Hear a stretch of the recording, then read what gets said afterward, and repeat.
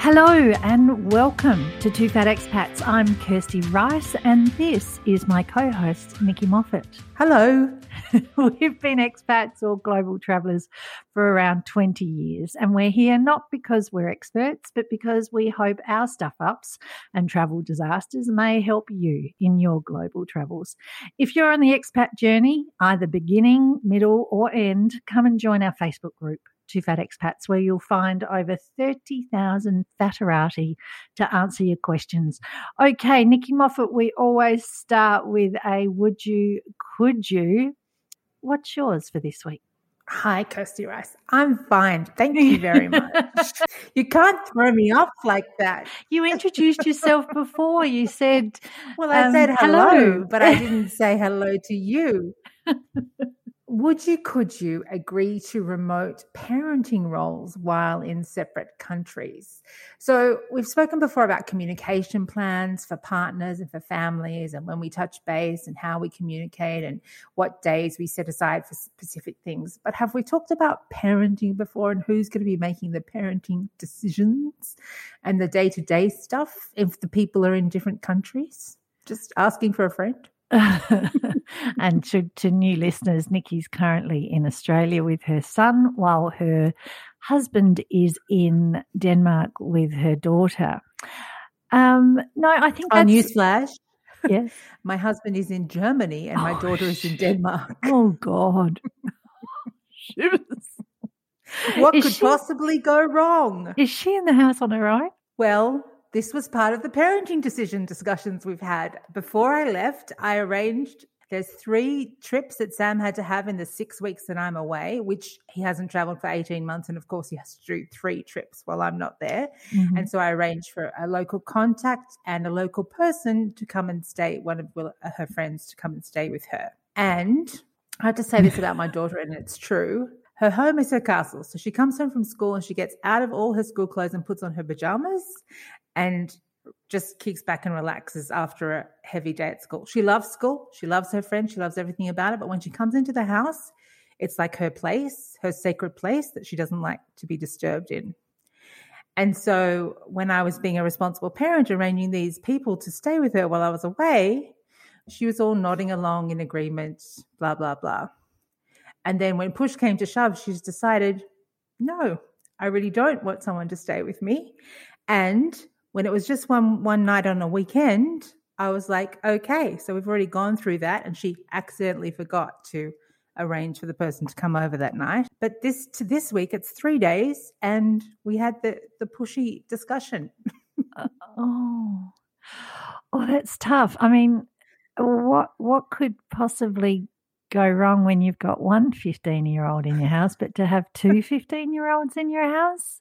To be fair, they're very responsible 15-year-olds. I mean, the option was you could have someone come here and that family lives 2 minutes away, and their parents are the responsible people for her. Yeah. Or she can go and stay with them. That was never going to happen in her eyes. Right. But what my point was that I had to enter the discussion. Why did I have to enter the discussion? I'm in a different country. We made an agreement before I left. What am I doing in the conversation? Why isn't she and her father having this conversation locally? Yes. And I think really the only way you can solve it is she should go with Sam on his trip. To Berlin. Yeah, that's really the best way to do it. Look, I think with the whole thing with remote parenting roles, this is what needs to be decided before you go, I think. And you weren't to know that this was going to happen, I guess. But I mean, we did decide it and we made arrangements and then it all fell apart. But it's not for this. Okay, for this I understand that I have to enter the chat because we made arrangements and they want to change them. Mm-hmm. And I was the one that made the arrangements. Mm-hmm. But what about can I have 50 krona to pay for the school form, or can I have some money for my Reisekort? Mm-hmm. Why am I in that conversation? I don't need to be because I'm not even in the same time zone. Mm. I'm not awake when she's awake. You know what I mean? Are you more likely to say yes? No, I'm the person that does that on a day-to-day basis when I'm in the country because I'm the person that's around more. So she asked me those questions. So do you do the classic ask your father? Not when I'm there. Right. In this case, yes, ask your father. Yeah. But not because I'm trying to push the decision off, because I'm trying to move to a parenting model where he is in country, so he's the parent. So I guess what you're saying, Nikki, is your advice to new players who do this is that you should have a conversation with your partner before you go, that they will be taking those decisions while you're away. Yeah, and I think the thing is I guess the thing is we thought we had the conversations and we thought we made the agreements. But then the situations arose where I'm getting the messages on my WhatsApp, not in the group chat, not anywhere where it's everyone can access the information. Just, can I have 50 krona for the formal? Of course she's going to get it. Doesn't matter who she asks. Yeah. But she just asks me because she's used to asking me. Yeah. So I don't know. I just think you think you have the conversation, but maybe you didn't. Maybe you just have to try and overthink parenting things. It's an interesting one for you because you both are evenly split with children at the moment. You have one and Sam has one. But, your question, Nikki, is the eternal question, I think, of mothers around the world, whether they're remote or not. Why do I get asked all these questions all day about admin? Yeah, and I think it's the same in same-sex relationships as well, isn't it? It's not just a mother thing. It's that there's one person that is shouldered with that, and there's one person that manages to flies under the radar, out of the country. Yes, I don't know. I guess this was the perfect opportunity, wasn't it, for you to show Sam exactly how much you do in a day. Well, I also thought it was the opportunity for them to have a better relationship because they both, wanted to try to do that. Yeah. They both made lip service to that concept. And so, I think that, I don't know, I just think it's very difficult because we did think we had the conversations. It's not as if I left the country not planning. Like I did all it. We had discussions, group discussions together, and we made the plans, and then this still happens. So it is what it is. And by the time this podcast comes out, my husband will be back in the country, and everything will be fine. Do you think there's an element, Nikki? And I think we've spoken about this before. I always talk about how I went to London with G, when the kids were little, and my parents stayed with the kids, and that was my first, because G had traveled. He was at that stage of his career, he was traveling 70% of the time. And I was in Canada with the kids, and he would come in and float out and come in and float out and whatever. And we got to London, and I would be constantly thinking about what the time was in Canada, whether the kids would be up having breakfast, whether they'd be at school, them coming home from school, whether I'd spoken to them in that sort of period of time. And I realized that for G, he just wasn't in that mindset at all. He felt perfectly comfortable that they were with my parents and they would be perfectly safe and fine, and that was really the end of the story. Whereas mine was, we have to call them before they go to bed, so we have to be here at this time, and I wouldn't mind speaking to them in the morning just to check that everybody, because such and such sounded a little bit distressed last night or whatever. And I really, it became so clear to me that he just didn't have the same feels that I had. And so I know there was an element when I would come back here, and when we had 3 children here and just one at home, I would be constantly thinking about how my child was feeling about certain things. Yep. Not what they were doing, but how they were feeling. What does that look like when you come home from school and you're on your own before dad gets home, 2 hours later? And, what's it like in the morning when you're getting to school and, I'm not there?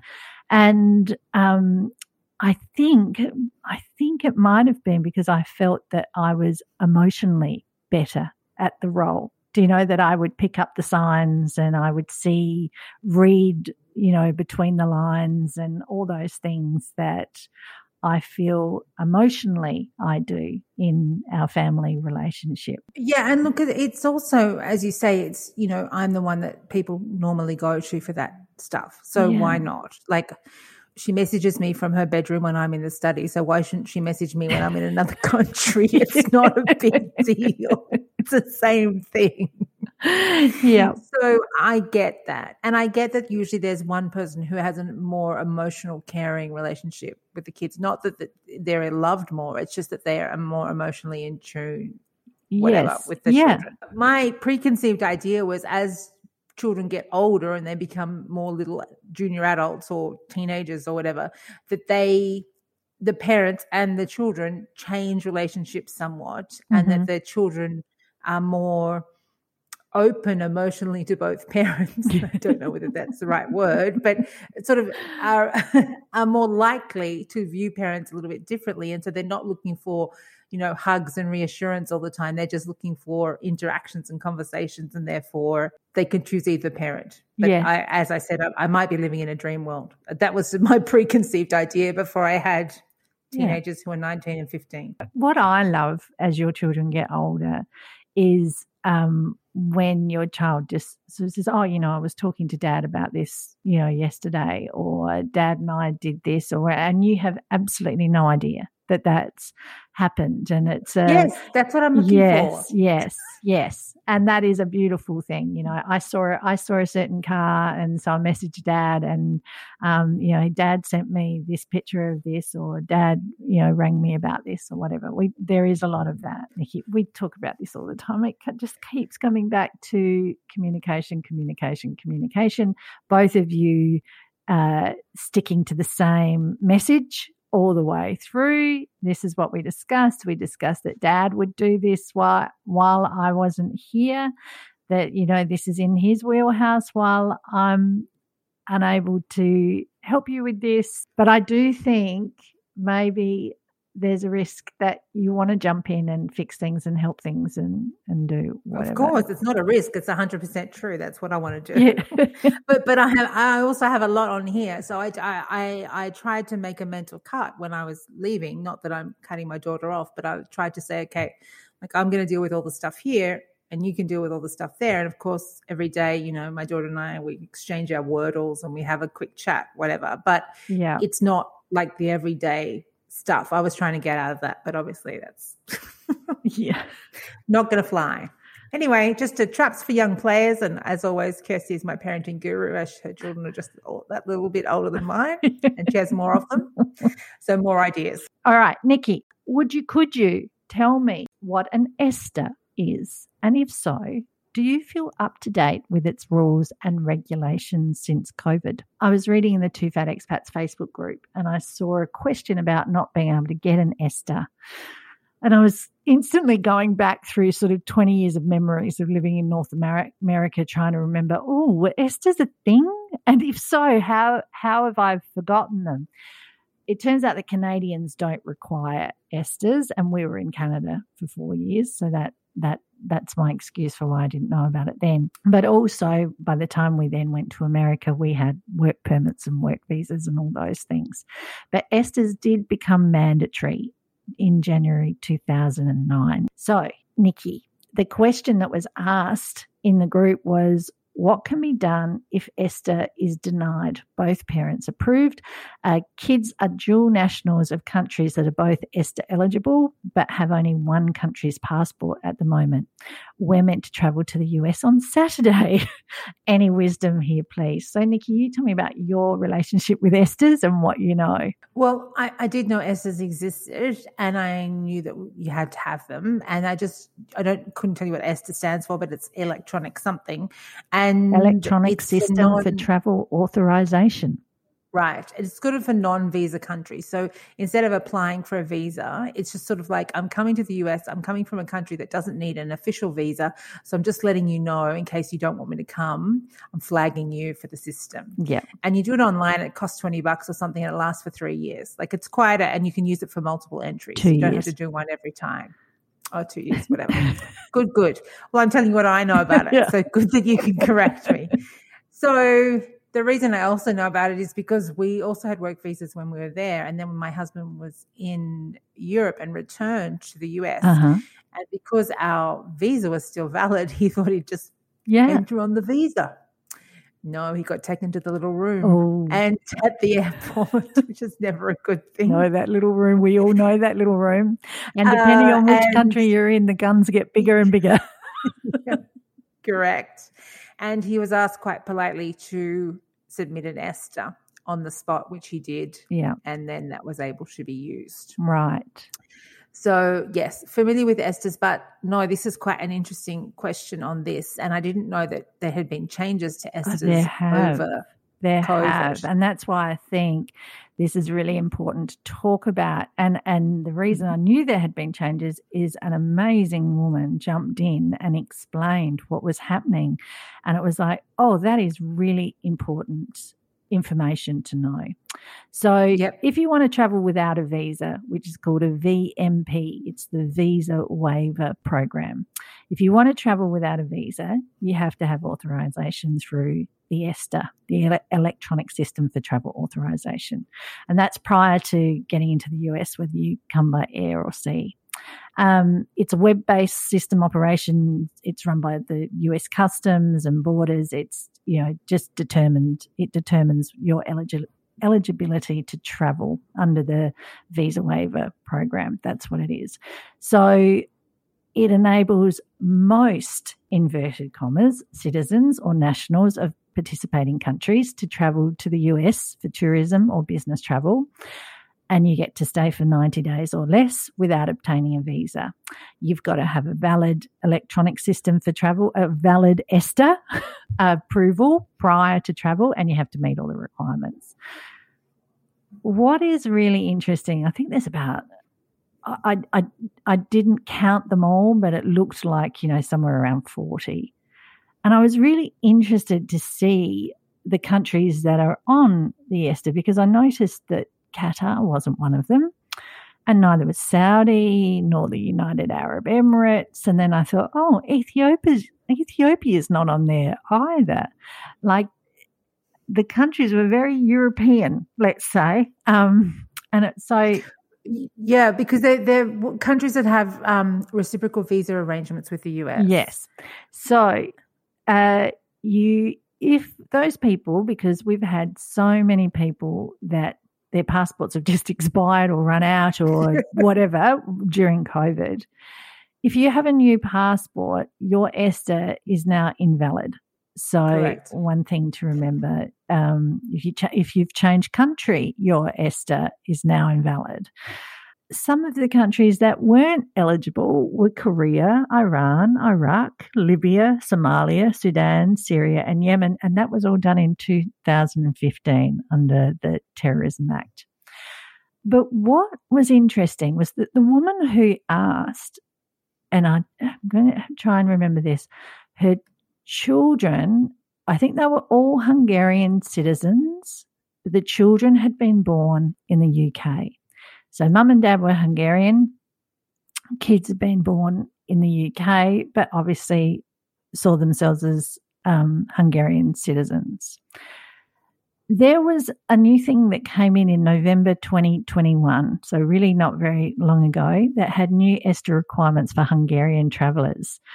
And because of COVID, nobody really noticed that there were new rules for Hungarian travellers. And the new rules that are there are that Hungarians have to live in Hungary to be able to use the ESTA system.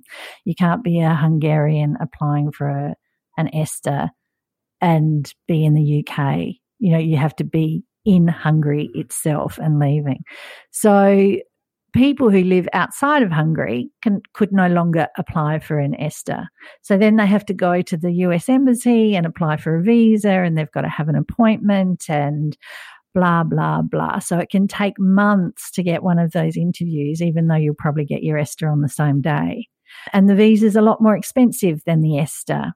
So I just thought that was a really interesting thing of changes that happened through COVID, and no one's really noticing because no one's really traveling, and how you can, why you have to check these things.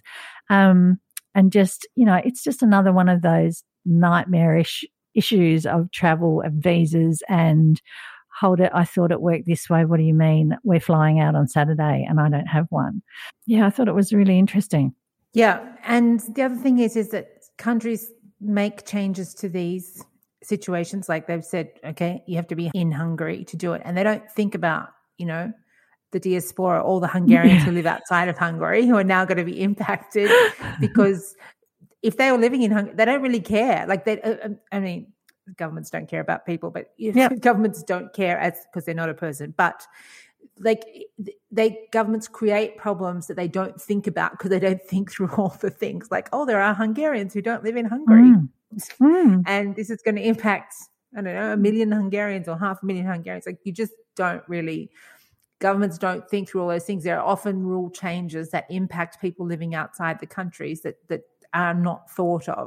Yes. And also they don't have a big enough political clout to input into the process. And is it that they don't think about the people that are living outside the country, or as we've seen recently in Australia when they shut the borders, they actually don't really care so much about people that are living outside the country? I didn't want to say that, but I'm here now, so I'm trying to feel less bitter.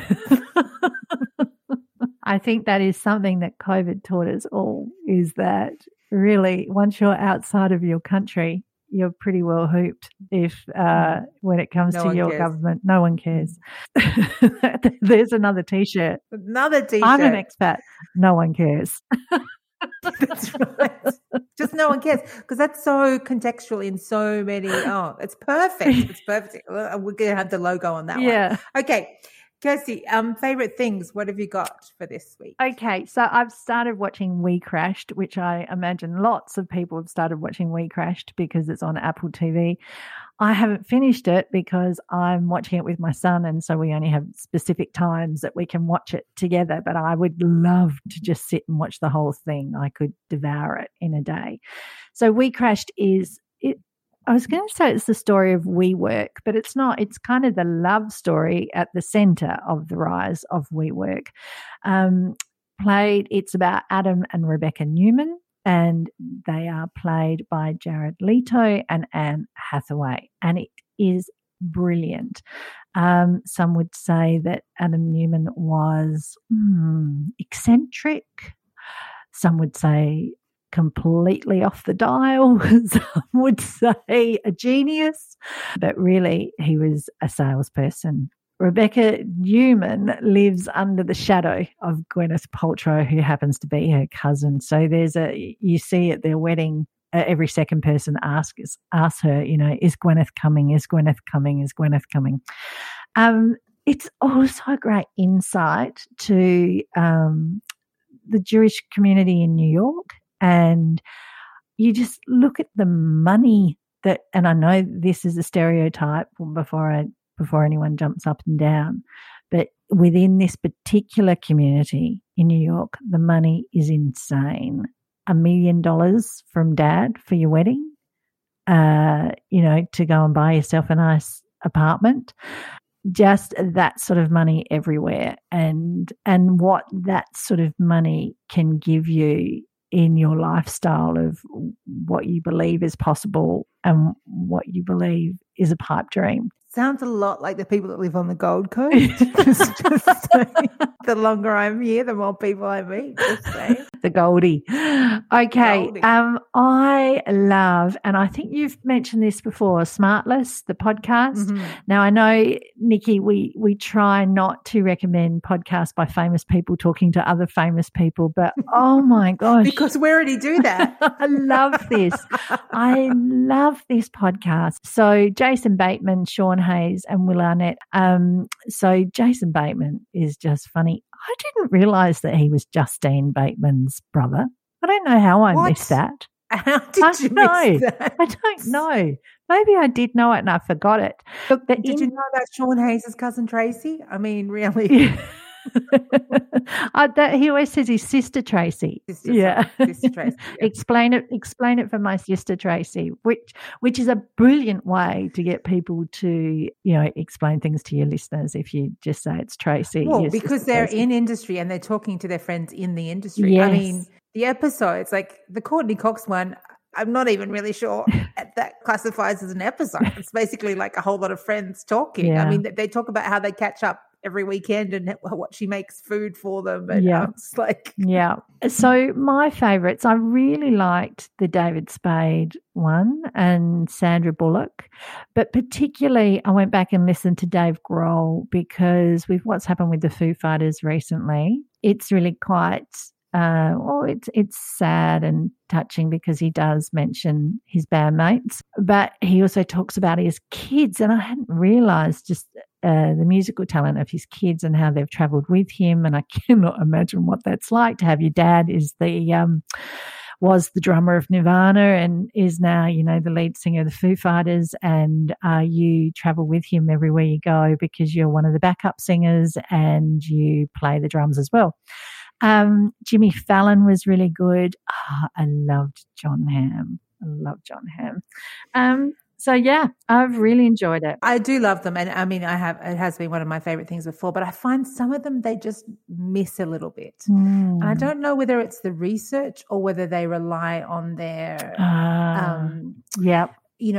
like the Cate Blanchett episode, I thought was really like stilted. I didn't think it was great. Yeah. And I just wonder, like, because they have amazing chemistry, the three of them. Yeah. And they've worked with so many of the people that they interview, like they know them all personally, more or less. Yeah. And just some of them, I just find are a little bit. I thought that with the Cate Blanchett interview, and I wondered, is it because Cate Blanchett is so far removed from the we're all hanging out together in Los Angeles and we've all been on Saturday Night Live and whatever, because Cate Blanchett, for those who don't know, does in Australia kind of live a very Sydney life. Like she's very much involved in the Sydney Theatre Company, and her husband is a very he's obviously not ordinary because he's brilliant and he's a brilliant playwright and director, but they do seem to try and live a very on the down low sort of life. They don't live like movie stars, put it that way. But I just think their producers could have done a bit more work there for the Cate one. Yeah, and is that because it's us, Nikki, do you think? Because we know more about Cate. We wanted them to give us more. No, I just think it sounded stilted. It sounded like, one, they didn't know what they were talking about. Like Sean Hayes didn't know how to pronounce NIDA. I'm like, come on. And like they said, oh, so you ran a theatre there? And she's like, yes, we ran the Sydney Theatre for 10 years. Like, I just think that the research was a bit lacking. That's all. Yeah. Like, it's not really on them. It's really on their producers. I think they probably go by the seat of their pants. I don't know how much time they give in preparation for the episodes. So. Yeah. Yeah. No, I But agree. I do love it. I'm not criticizing it. I do love it. Just saying. Yeah. And Nikki, the next one is almost like a would you, could you, wrapped up in something I read that I enjoyed and made me think. So there was an article in the New York Times. It was back in March. I've been meaning to talk to you about this for a while. It was, people write in and they ask, it's an etiquette question. And so someone had written in and said, I refused to switch seats on a plane. Was I wrong? And the scenario was they were in the bulkhead and it was a family and they wanted him to move so that they could all sit as a family together. And he said no. And he was writing saying, why am I made to feel so bad for this? Because I booked my flight months and months ahead. I requested that particular seat for that particular reason. And why should it be that I should have to give up that seat when a family comes? Now, the reply was very much no, you're absolutely right. You don't have to give it up. But, really, with a family, is it really the right thing to do? And maybe you'll feel better. And perhaps, you could have seen whether there was a chance for an upgrade. But anyone who flies knows that there's no chance for an upgrade anymore. No more. Your leg could be severed from the trolley going past and removing it, and they still wouldn't put you up in business class. They'd wrap it up with a piece of paper from the economy toilets, because heaven forbid you dragged yourself up to business class toilets. Anyway, But it did get me thinking, because when I fly to Qatar, I've never seen this before, but on the particular plane, and don't ask me to tell you what type of plane it is because that's not my bag. I'm not that person. I'll never know. But on our particular plane, they have the bulkhead. So it has the 3-3-3 and or 3-4-3, I think it is. And for some reason, row 16, which is behind the first bulkhead, only has 2 seats. And so the one seat in the aisle has all this incredible leg room, because it's when they start. So it must be 2-4-2 perhaps. I'm not sure. I really need to rethink that. But I can tell you that the seat on the aisle does not have a seat in front of it. And I request that seat, when I remember. But I have now put it down as my requested seat as a frequent flyer. Can I have 16, whatever and whatever? And I was thinking, yeah, but if I do that and I've booked my flight 6 months in advance, and I think I've been a clever clogs for doing that, how would I cope if mum, child and baby are in the bassinet and then dad says, hey, do you mind moving because that's my wife and children? What would you do, Nikki?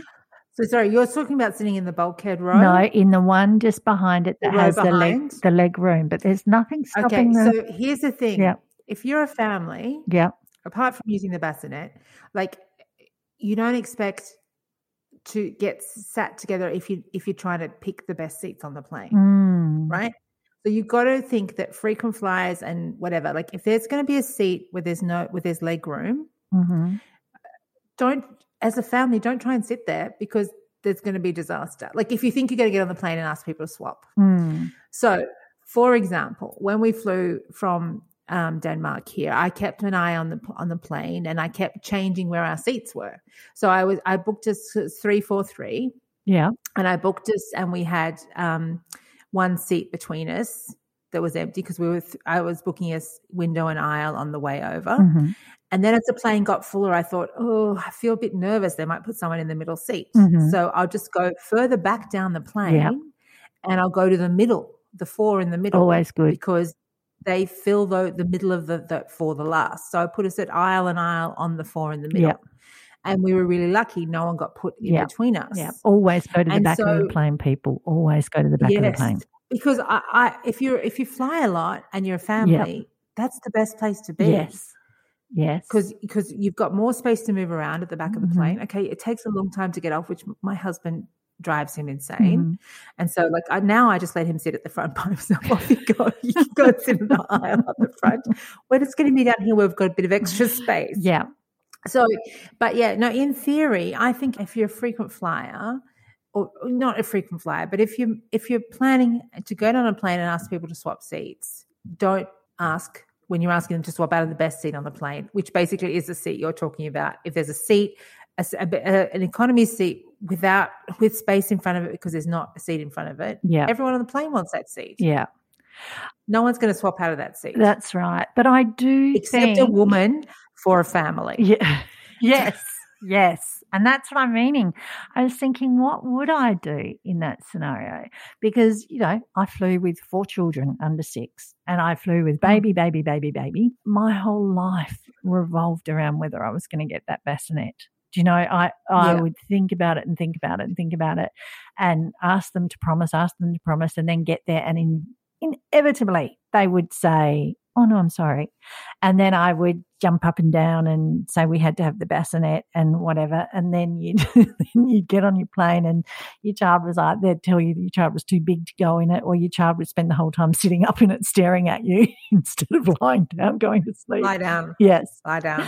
But when you have toddlers and babies, yes, that bulkhead is so important, because the toddler can at least stand up in front of you, and and you have that little bit of extra room for the bulkhead. So I do think bulkheads should be solely reserved for families. That people, if you're lucky enough that there are no families with babies on board, well then yes, you can have them. But I just think families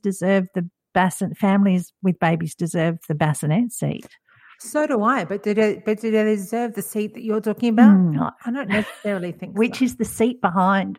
So I could see that happening. See, I don't mind putting up with crying babies. It doesn't, I mean, I've years ago I learned how to block that out. I know, right? Yeah. And I just say it because my son really finds it very hard. Yes, He can yes. hear a flying baby at about a kilometer. Yeah. Like, I'm not kidding. I'm like, what are you talking about? And then 10 minutes later, I can hear it too. Yeah, I was like, thanks for that. "Geez, that's amazing." So, and I'm like, buddy, that was you. He said, yeah, but just because it was me doesn't mean I have to be, Yeah, patient now. yeah. And I'm like, no, you don't understand. There is so much emotional baggage involved in carrying a crying baby on a plane. Yes. You just got to give all those people a break, everyone. Yeah. So I would say to someone who's traveling without children, head to the exit row seat. That's always a good one if you don't have Yes. little people. And yes, the back of the plane, because if you're going to be lucky to get an extra seat, it will be at the back of the plane. Absolutely. And that's where I usually get They fill from to the front. do my hillbilly business class, where I get the 3 seats and make the bed and do whatever. Is if I will always, when I get on the plane, say, is there a chance that I could grab an extra seat if I go down the back? And they'll tell you whether there is or there isn't. Yeah, Nikki, it's like it's impossible these days to work these things out in advance. Like, it all happens sort of the minute you're checking in, doesn't it? Like within that 24-hour space when you're getting your seat. Because you can watch a plane that you booked on Yeah. for months and months, and it looks great. Yeah. And then 24 hours before you go, oh my God, that looks awful. Yeah. I don't want to be on that plane. Yeah. And I've also learned sometimes people on the inside don't even know. I have a girlfriend who's a travel agent, and I'll always say, because Shout out. Yeah, Chrissy Chrissy. at Phil Hoffman Travel. But I'll always be saying, she's fantastic, because she'll say, well, there's 2 seats left in business, or, economy's not full at all. Because if economy's not full at all, I'm grabbing those 3 seats and making the most of it. But if economy is jam-packed, then you're thinking, maybe I'll use my points to upgrade. Mm-hmm. And then you get really super conscious of, are there any seats left in business class? And am I not going to be able to use them? I mean, one of the things that happens in expat life too is usually you know a pilot or 2 floating about. And my girlfriend Catherine, who's married to a pilot, she was able to look at, because she's got the app for the family and friends that shows you how many people are on the plane. So make friends with a pilot or a pilot's partner. What? Yeah. Or partner, yes, you're right. A lot of female pilots. Nikki, what were your favourite things this week? Okay, so last time Bridgerton was about to drop, and I've done it. It's done. Bridgerton is done, season 2. Been a lot of commentary about the absence of the Duke and how that goes. Was it better or worse? I enjoyed it just as much, Right. I think. Yeah. It was different. I mean, what you have to know is it's based on a set of romance novels. Like, it's not like, and so what's going to happen is there's going to be a bad scenario, and then the couple are going to end up together somehow. Yeah. There's going to be like some silly side plots Yeah. along the way. Yeah.